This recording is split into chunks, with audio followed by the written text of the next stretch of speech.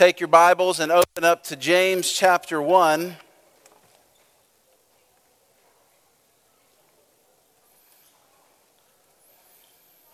We had an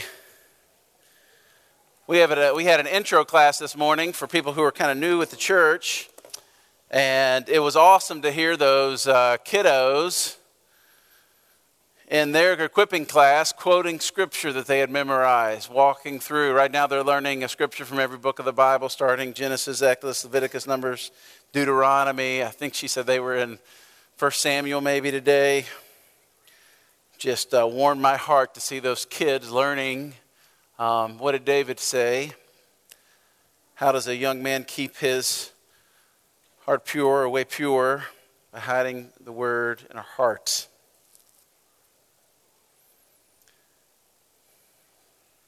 When you became a Christian, for those of you in here who are Christians, a dramatic change took place in your life. If you are in Christ today, you live every moment of your life in an intimate friendship with God. Every moment of your life in an intimate friendship with God, with His favor upon you. And what this should do in our life is it should create in us a confident joy. Your life and mine should be marked by this. We wake up every day to this new day with friendship with the maker of the universe, the one who opened His mouth and out came literally everything. And not that we would just know Him, but that we have been adopted into His family. We are the highest part, He says in Scripture, of his inheritance, that He longed for us to be a part of His family and to place His favor upon us. And because we know that, and we should know that, and we should function like that, and we should wake up every moment, every morning, just knowing that His favor is on us, and we have friendship with God. Can you imagine what that's like? That should produce in us confident joy. We should be, what Paul says in Romans, always rejoicing, or rejoicing in all circumstances. Paul would later say that we are sorrowful but always rejoicing. Peter would say that we have joy inexpressible and full of glory. James would say that we should have joy even when we face trials of many kinds. And we spoke at length about this last week. Remind you quickly, James opens his letter to the scattered Christians who will see trial and difficulty far greater than you or I could ever imagine. With their allegiance to Christ, they were forced out of their homes. Because of their allegiance to Christ, most of them often were killed. They were forced to learn. Many starved to death. They literally had nothing. They were forced into caves and into hiding. And in the midst of that, with the Roman oppression, with everything against them, with their own family members often denying them, James has the boldness to write to that group of people that is suffering to such extent. And he said, hey, consider it joy when you face trials of many kinds. James' message does not change. It is be joyful. But it hurts, James. He knows. He gives us a few things that we have to do, things that we have to know, things that we have to possess, things that we have to cling on to so that we can have this kind of joy. And last week we talked about 3 of those things, that we should think of this trial as joy because of what it's producing. Again, joy is not a giddy bliss, but it's a settled confidence. It's not you squinting your eyes and just hoping, just telling you that it's easy. My wife is cold-natured. She's the one that you see in here wearing a snow jacket in the middle of July sometimes. As a matter of fact, if you're new here, there are pockets of here that are like a polar vortex. It's the wind. So if you're in one of those, feel free to move around. But what she'll do in the wintertime, she's already naturally cold. In the wintertime, she'll get in bed in the evening, put her cold feet on me, and she will say in her mind, I'm hot, I'm hot, I'm hot, I'm hot, I'm hot, trying to mentally get to this place where she feels warm. But that's not wasn't what I'm asking you to do. It's not what James is asking us to do. When things hurt, we're not squinting our eyes saying it feels good, it feels good, it feels good, because it does not feel good. We're to think of it as joy, settled confidence, because of what it's producing in us. We are to endure it to the end, to keep on enduring. If you give up before it's over, you waste the trial. You prolong the development of the person that God is trying to develop. And you aren't ready for the next trial. God knows what's coming next, and He's committed to preparing you to face it. You understand this, right? You work to prepare your kids for what's next. When your kid's about to start kindergarten, you got to get that potty training down. Because them kindergarten teachers, they not taking your kids to the bathroom, right? And so that was our objective. We're preparing our kids for what's next. And this is what our good Heavenly Father does for us. He prepares us. We don't know what's coming. We don't know what's around the bend. We don't know what difficulty might arise. We don't know what blessing or victories ahead of us. We know none of that. But to prepare us for that, our God is so good and so loving that He says, I'm going to walk you through and prepare you now for what's next. Isn't that what happened to King David? King David was anointed king. Remember the whole thing with Goliath? You remember? There he is talking to Saul, and Saul says, David, how do you know that you can go and defeat? You're this little kid. How can you go and defeat this giant of a man that none of the armies of Israel can face? And you know what David said? Well, back when I was tending the sheep, there came a bear.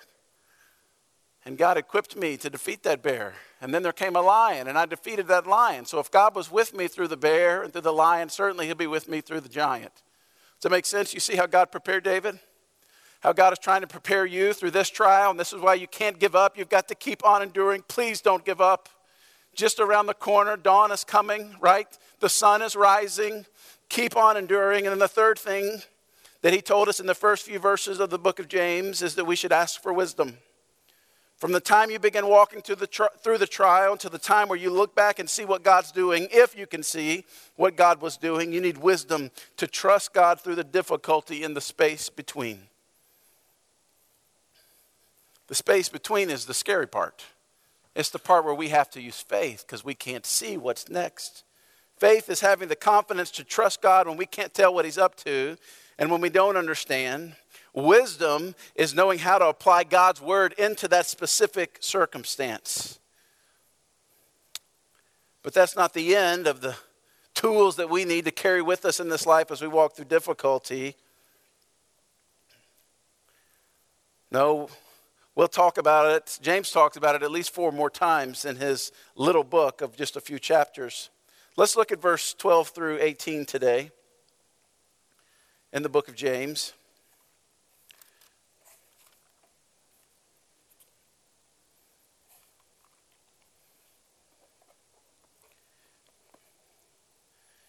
Blessed is the man who remains steadfast under trial. Verse 12. For when he has stood the test, he will receive the crown of life, which God has promised to those who love Him. Let no one say when he is tempted, I am being tempted by God, for God cannot be tempted with evil, and He Himself tempts no one.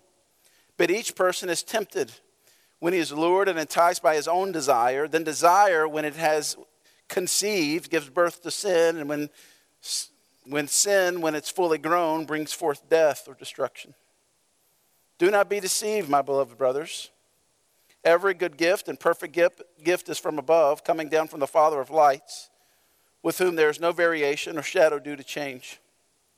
Of His own will, He brought us forth by the word of truth, that we should be a kind of first fruits of His creatures. This is the word of the Lord. Now concerning trials. All of us are going to walk through the wilderness at some point. No amount of money or faith or favor or talent or genius or community is going to keep you out of the wilderness. Now certainly some of those things can help. But pain and suffering does not discriminate. All of us will walk through the wilderness at some point. And James, from his heart, a pastor's heart, knows he cannot prevent the storms of life. He cannot prevent the wilderness of them walking through it. The things are going to come against his flock. But he can prepare them to walk through them with joy. He can't prevent, but he can prepare. James is giving us a list, again, of all the things that we've got to have to come through this season with victory. And ultimately, church, let me remind you, trial leads to triumph. Let's be honest. When crisis comes, you will trust some type of Savior. You will throw your weight onto some type of Savior. For some of you, it's your own intellect. Maybe it's your grit. Some of you, it's your vast community of people who owe you favors. Maybe it's a big savings account that you have. And those might work for a little while and in some seasons of difficulty, but certainly not for all. James tells us, he gives us this list of things that we just have to do, that we just can't do without when we walk through trials. But this passage, 12 through 18, has a little different viewpoint. In these few verses, the focus is not necessarily on what we must do as we walk through trials, but James shifts his focus, and he's trying to draw our focus to who God is. And I don't want us to miss this because this is so big. Who God is. If you remember that God loves you perfectly, more than anyone else on this earth. As a matter of fact, he loves you to an extent that you could never even understand. And if you believe that he loves you perfectly and that he knows more than anyone that you've ever met, he's all-knowing. As a matter of fact, that God knows every possible thing there is to know. Every possible outcome of every possible decision of all 6 billion people that are living on the earth now and the billions that have lived before. He doesn't forget a prayer that you've prayed. He doesn't ignore a tear that you've cried. God knows everything, and God loves you perfectly. He knows your thoughts before you think them, Scripture tells us. He knows even the motives of your heart behind those thoughts. Scripture tells us that he knows the number of hairs on your head. We don't even know how many. I mean, could you even guess how many hairs are on your head? What is there? There's different amounts in this room, right? As it starts thinning. 100, 1,000, 10,000. I have no idea. God knows exactly how much. And knowing all of that about you, that you're loved perfectly, that he knows everything, loves you without conditions. I love the Jesus Storybook Bible, the definition of God's never stopping, never giving up, unbreaking, always and forever kind of love.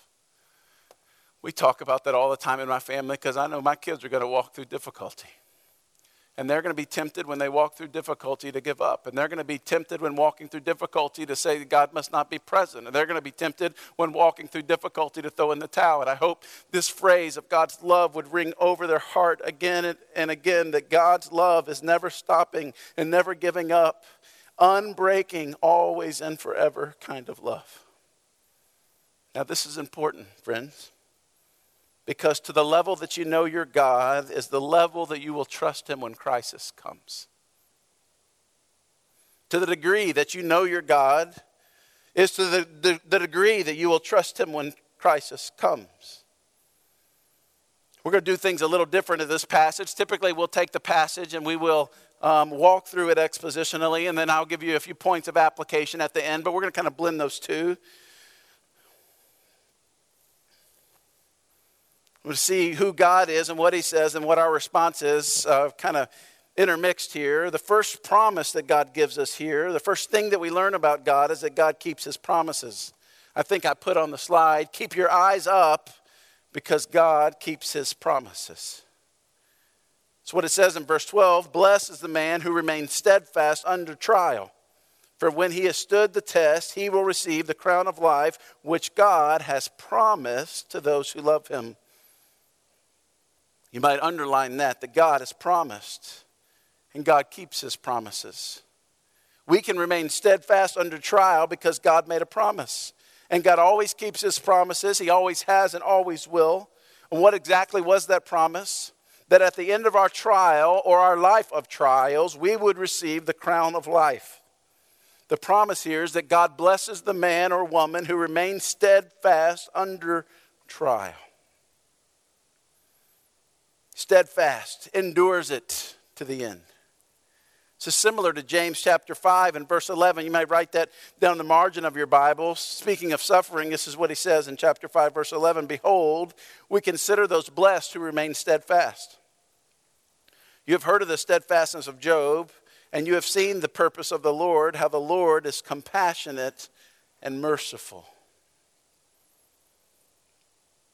Again, blessed those who remain steadfast. The illustration given us of that of Job.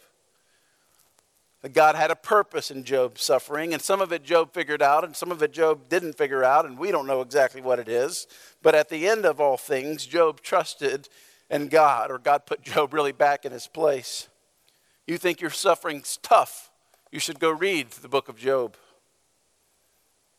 The word blessing is sometimes hard to define. It's kind of ambiguous, especially when it's in the wisdom literature, but not here. James is typical. He comes right out and says exactly what he's thinking. Blessed is the man who endures or perseveres or remains steadfast under trial. What is this blessing? It's the crown of life that he will receive.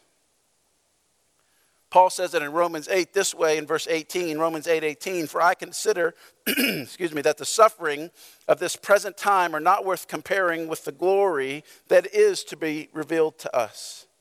Sufferings of this present time, not even worth comparing to the glory that's to be revealed, to this crown of life that is spoken of union, perfect union with Jesus someday. There was two words for crown used in the Greek language. There was one that spoke of a royal crown. You would think of it that something that a king or a queen might wear with the gold and the rubies. That's not what's used here. This is not a royal crown. This is a victor's crown. Think of an Olympian in the early Olympic Games who would win,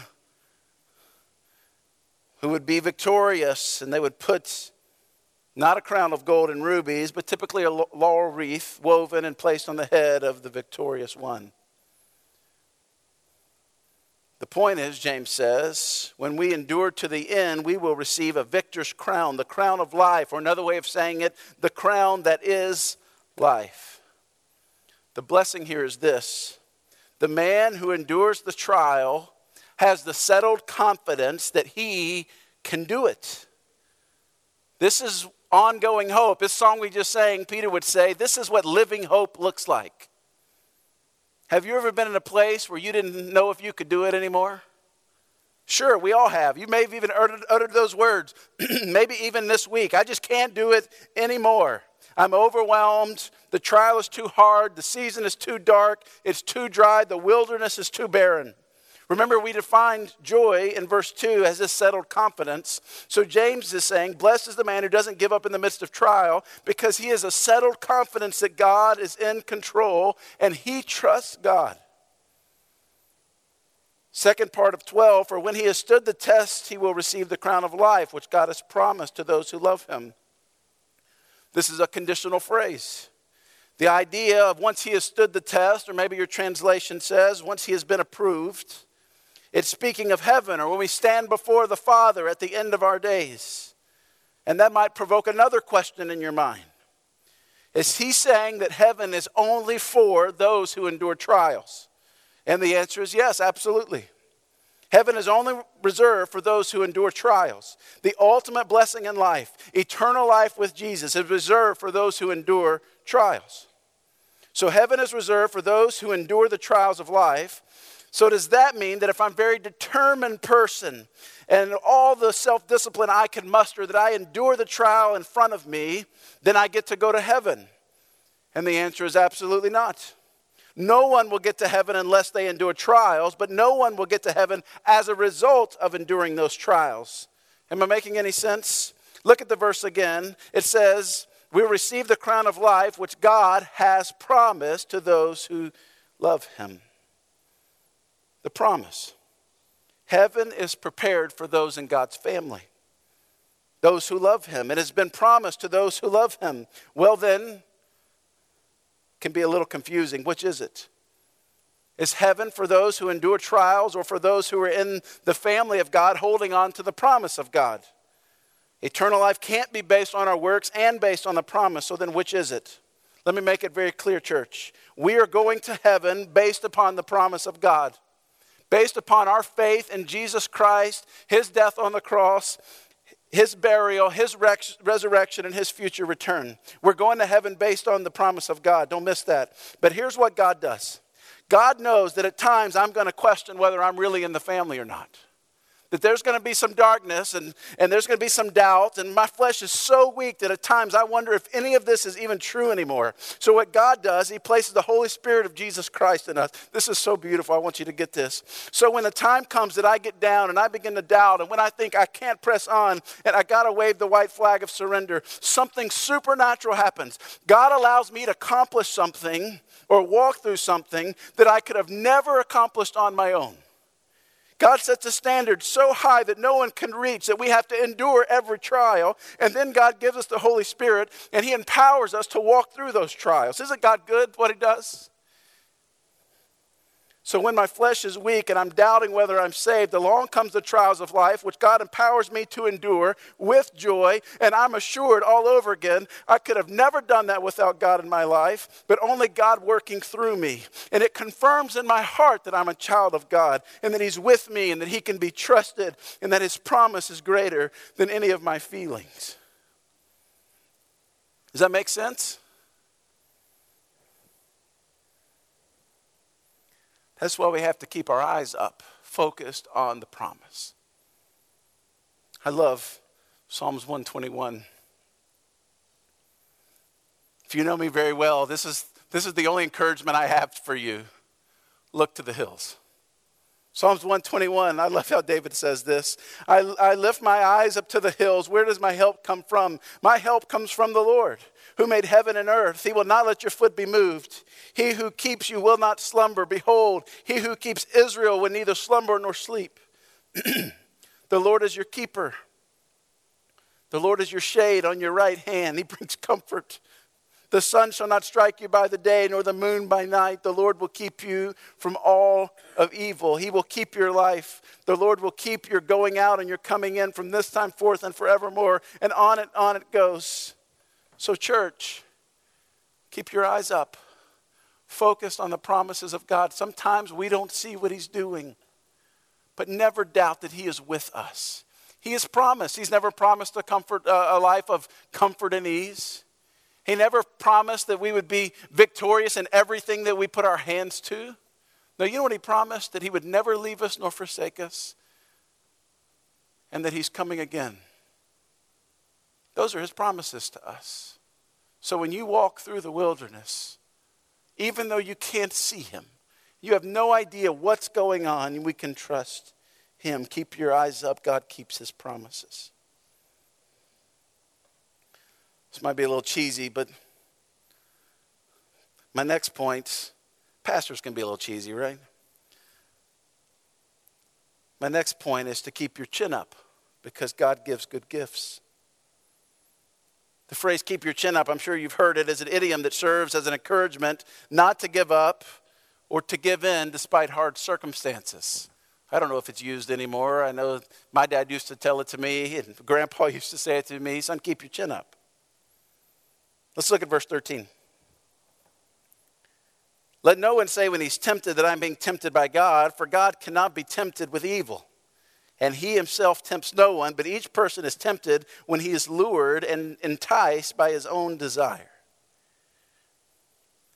Have you ever noticed when life is hard? When you're physically tired, you're emotionally exhausted, you're spiritually worn out, that you tend to make the worst decisions? No one drowns their feelings with kale and quinoa. Am I right? No one has a hard day or gets fussed at by the boss or experiences relational problems or a bad call from the doctor, and the first thing they want to do is inhale carrots and hummus. No, give me the party-sized bag of Cheetos and the Dublin Dr. Pepper, right? Give me the whole gallon of ice cream. I'm going to drown my feelings, right, and bad decisions at this moment. Give me Netflix binging and corn dogs from the fair. Wouldn't that be awesome? Verse 13 shifts from trials generically to temptation specifically. And here's the point he's making and why these two are together. Every trial can be a temptation for us to lose faith in God. Every trial is a temptation for us to lose faith in God. Well, I prayed and God didn't answer, so he must not be here. Well, I asked him that he would save this person, and he didn't do what I had asked, and so maybe he just doesn't hear. Maybe he's not around. Maybe he's asleep at the wheel. Maybe he's not hearing me. Every trial is a temptation for us to lose faith in God. So, difficult family situation. We're hurt and we're tempted not to forgive them, and instead we want to despise them and grow bitter. Or we're in a difficult financial situation, and the temptation is to cut corners and to quit tithing or quit being generous or envying those who are succeeding. Or we're in a difficult health situation that we can't control, and we're tempted to let frustration lead to being angry at God for allowing this thing to come into my own life. So these are similar words in the context, but also very different. And to help us think rightly about God, to be a good theologian, James says, listen, here, just remember this from the start. God cannot be tempted by evil, and God will never tempt anyone.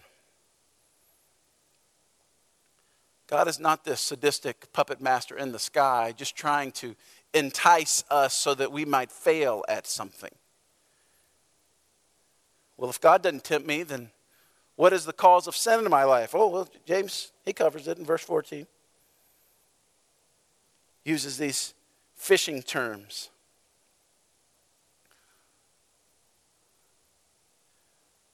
Look at what he says here in verse 14. Let no one say when he's tempted that I'm tempted by God, for God cannot be tempted with evil, and he himself tempts no one. But each person is tempted when he is lured and enticed by his own desires. It's the picture of the lure in the water. Anyone who's ever gone fishing understands this. The fisherman throws the lure in the water, and the fish underwater looks at it. It appears to be food. And then when the lure is taken, it takes the fish away to a place that he never intended or never expected. It's what sin does in our life.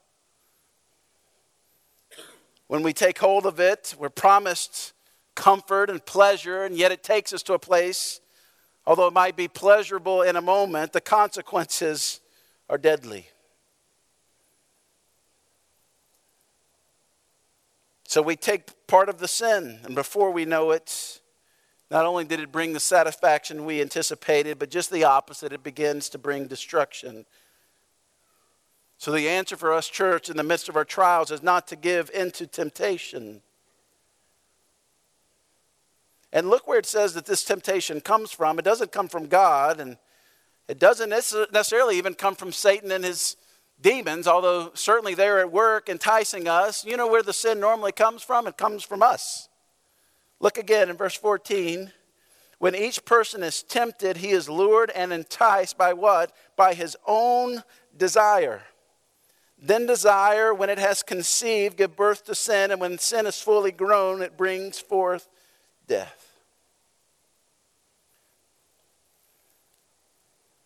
We begin to excuse our sin. What James says is even if there was no lure in front of us, we would cast the lure in so that we would be tempted to sin and we would give in to that temptation. James is saying, hey, don't take the bait. Don't fall into temptation even when things are difficult. Now, a quick word of caution. Be careful that your heart cries do not suddenly turn into agreements with despair from the enemy. When things are hard, do not let Father, I feel abandoned, turn into the agreement, I am abandoned. It is such a relief to admit the anguish, but such a danger, right, to proclaim truth over this feeling. Emotions are real and they matter, but emotions, this is what John Eldredge says, emotions are real and they matter, but emotions are not a safe harbor for the soul. Our enemy is always there in times of distress, trying to get us to agree with his lies. You are forsaken. God is asleep. God doesn't care. You're not in his family. I love this. The child who cries out in the dark feels very differently when mom comes and switches on the lights. What felt so real and inevitable vanishes. Let us be careful that we don't embrace the pain in such a way that we forbid God for coming to turn the light on and drawing near. Hey, keep your chin up, church. God brings good gifts to his kids. He's not angry with you. He loves you. If the cross doesn't remind you of anything, it should remind you of his love. That he would bankrupt heaven itself, sending his only son to pave a way for your salvation. In the darkest of your nights,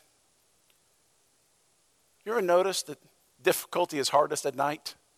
And I'm laying in bed and my heart is going crazy and my anxiousness and the enemy is whispering lies to me. I have to hold on to the cross. You can ask Ashley, sometimes I verbalize it. I just says, Jesus, I know you love me because of the cross. I'm not acting like you ignore the pain. Look at Psalms 42. I love again how the psalmist is so real with his thoughts. He says, a little animated here, but certainly real. If you've read through some of the life of David, you know it's pretty crazy. He says, my tears have been my food day and night, while they say to me all day long, where is your God? You've been in that place? Or you just feel like you just can't cry anymore? I'm so numb I don't even want to eat. And the tears are saying to him, of course, they're saying to me, where is your God? Where is your God? In verse 4, these things I remember as I pour out my soul, how I would go with the throng and lead them in procession to the house of God with glad shouts and songs of praise. A multitude keeping festival.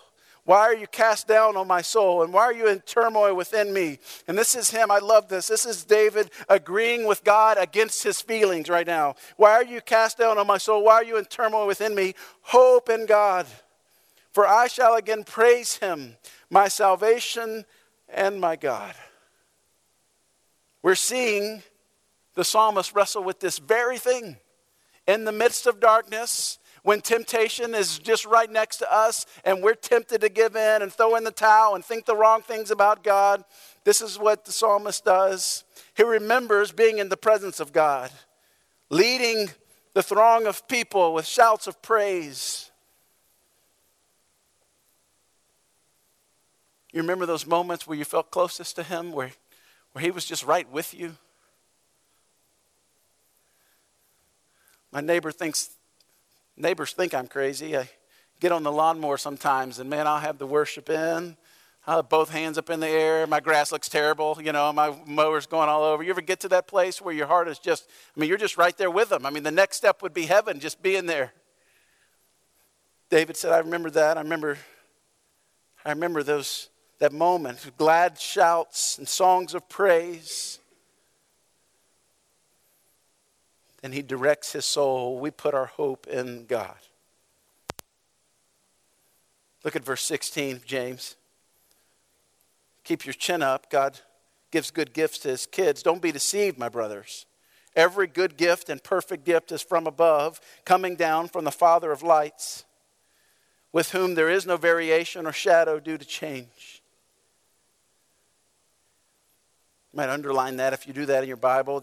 Every good gift and every perfect gift is from above. Think about all the things that you enjoy most in life.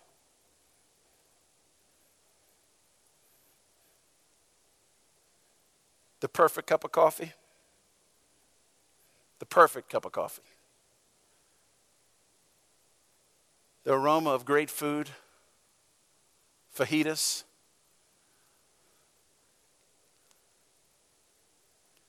The ability to laugh and love, hearing your kids laugh.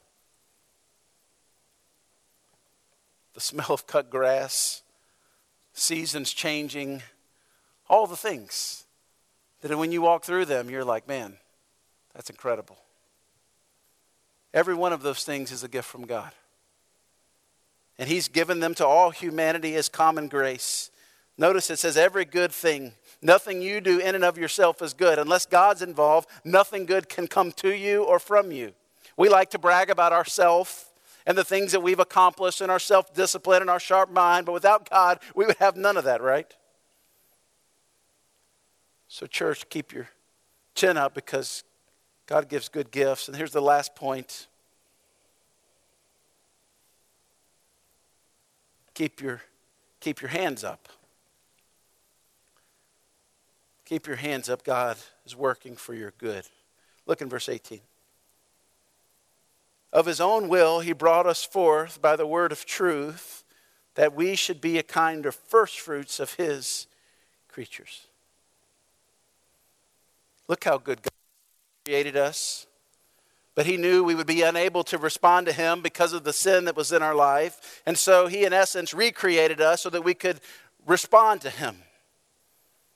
And look at what we responded to specifically, the truth of God, or the word of truth. So the cause of my salvation is God, but the means of my salvation is the good news of Jesus. It's the gospel. That's why we preach that the gospel is involved in every aspect of our life. Paul uses the term word of truth and gospel synonymously through his letters. Do you get this? God willed you into existence, but because you couldn't respond to him because of your sin, he created a way for you to return to him through faith in Jesus Christ and his death and burial and resurrection and coming return. But it didn't stop there. Not just he made a way, now he has to get you to put your faith into that way. So what did he do? He sent someone to you.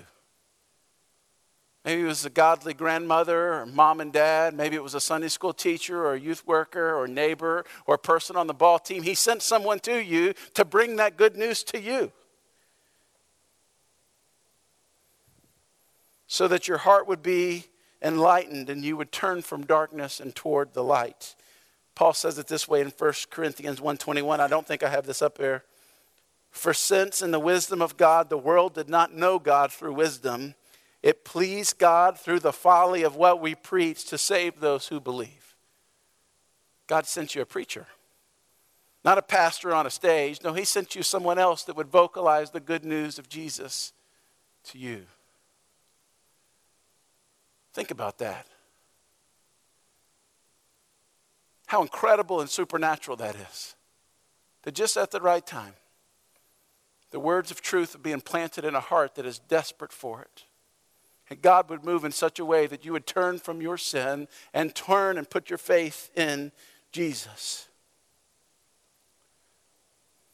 Look at the second part of verse 18. It says that God did all of this so that we would be first fruits among his creation. That we should be a kind of first fruits of his creatures. God did all of this so that our lives would be a display of grace to the watching world. Remember, he uses a term here the Jews would have been very familiar with, this idea of first fruits. We don't use it that often anymore, maybe. In the Old Testament, the Jews were required to take the best of their crop and livestock and money and give it back to God. The best of their harvest, the best of their sheep, the best of their herbs and spices, the best of what they had, they were to take that and dedicate it unto God. So James wraps up this thought on suffering, and this one chapter, again, he's going to continue in the subsequent weeks, we'll look at them, by reminding us that God is at work in your life so that we could be part of his family and we could share the word of truth with those who aren't yet in the family.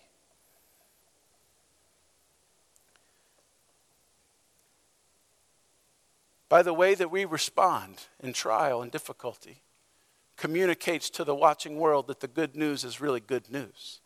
The first fruits. When we were in Dallas, one of Ashley's very best friends, Sarah, was pregnant with her second child. She was a neighbor and a good friend. One of the first people we really did, we had our first missional community with so many years ago. I remember the call. She came over, said, hey, I need to come share some news with you. She came in and she said, you know what, I'm pregnant. I don't remember how long she was, 4 or 5 months. She said, but they've looked inside and it's just the baby's not going to have life. Doctors say maybe a day, maybe a minute, maybe a second, may nothing.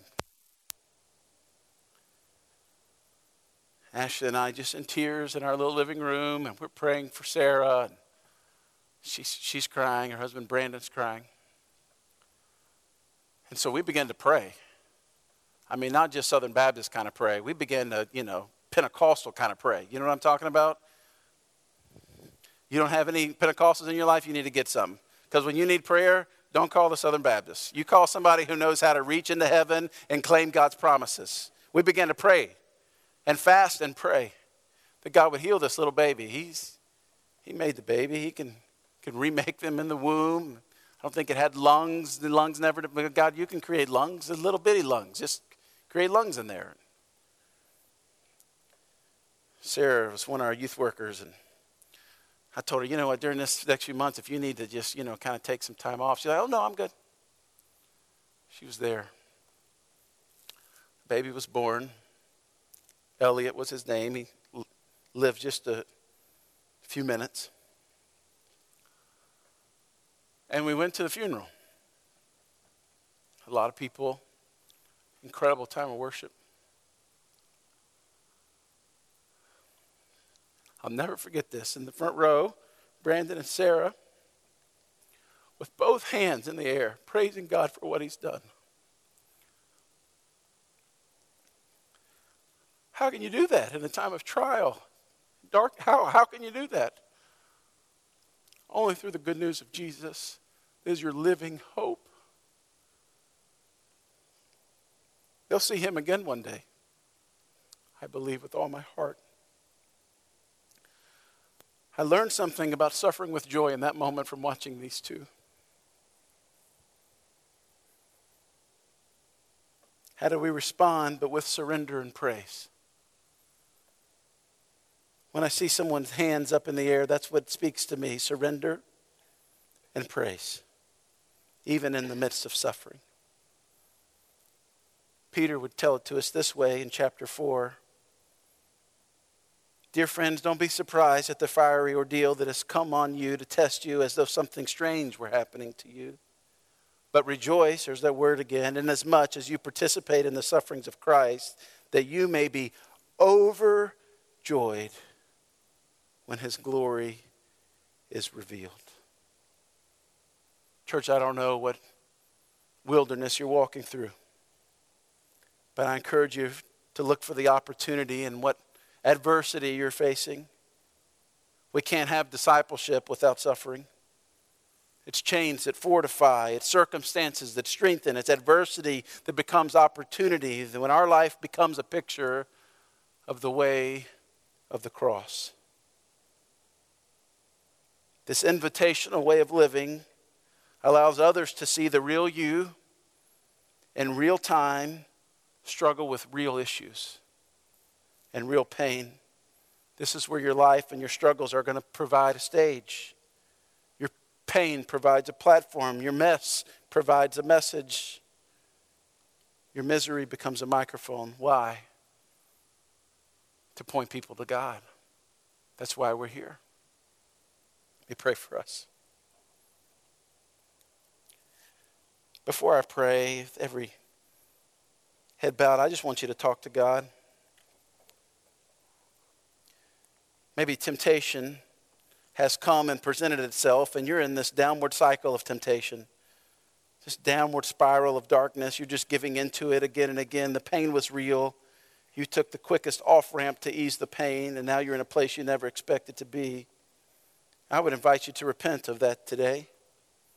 God in his goodness will cover up any bad decision that you've ever made.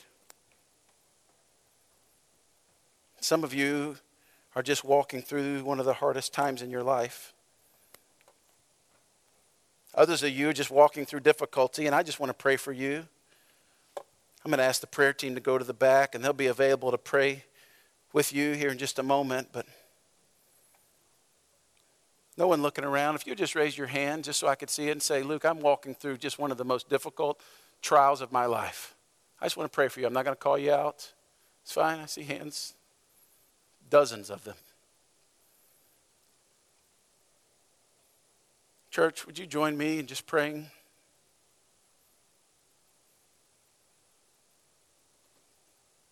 God, we need hope. Our heart wants to rest in everything but you sometimes. And when things get difficult, we run to things that seem comfortable and not to you. So God, my prayer today is that you would bring peace and joy in the lives of these that just acknowledge they're walking through one of the most difficult times of their life. They're like David, where their food has been their tears day and night. And Lord, they have every reason to give up. Except before the foundation of the world, you set a plan in place that they could be forgiven of their sin and they could walk through the darkest night that would come their way because of their hope in you. I pray that they would hold on to that hope. Lord, that you would bring real peace. I mean, almost visible peace. Lord, even at this moment, as we pray as a church, would you wrap your arms of grace around them in such a way that there is not a shadow of a doubt that you are with them in the midst of this difficulty.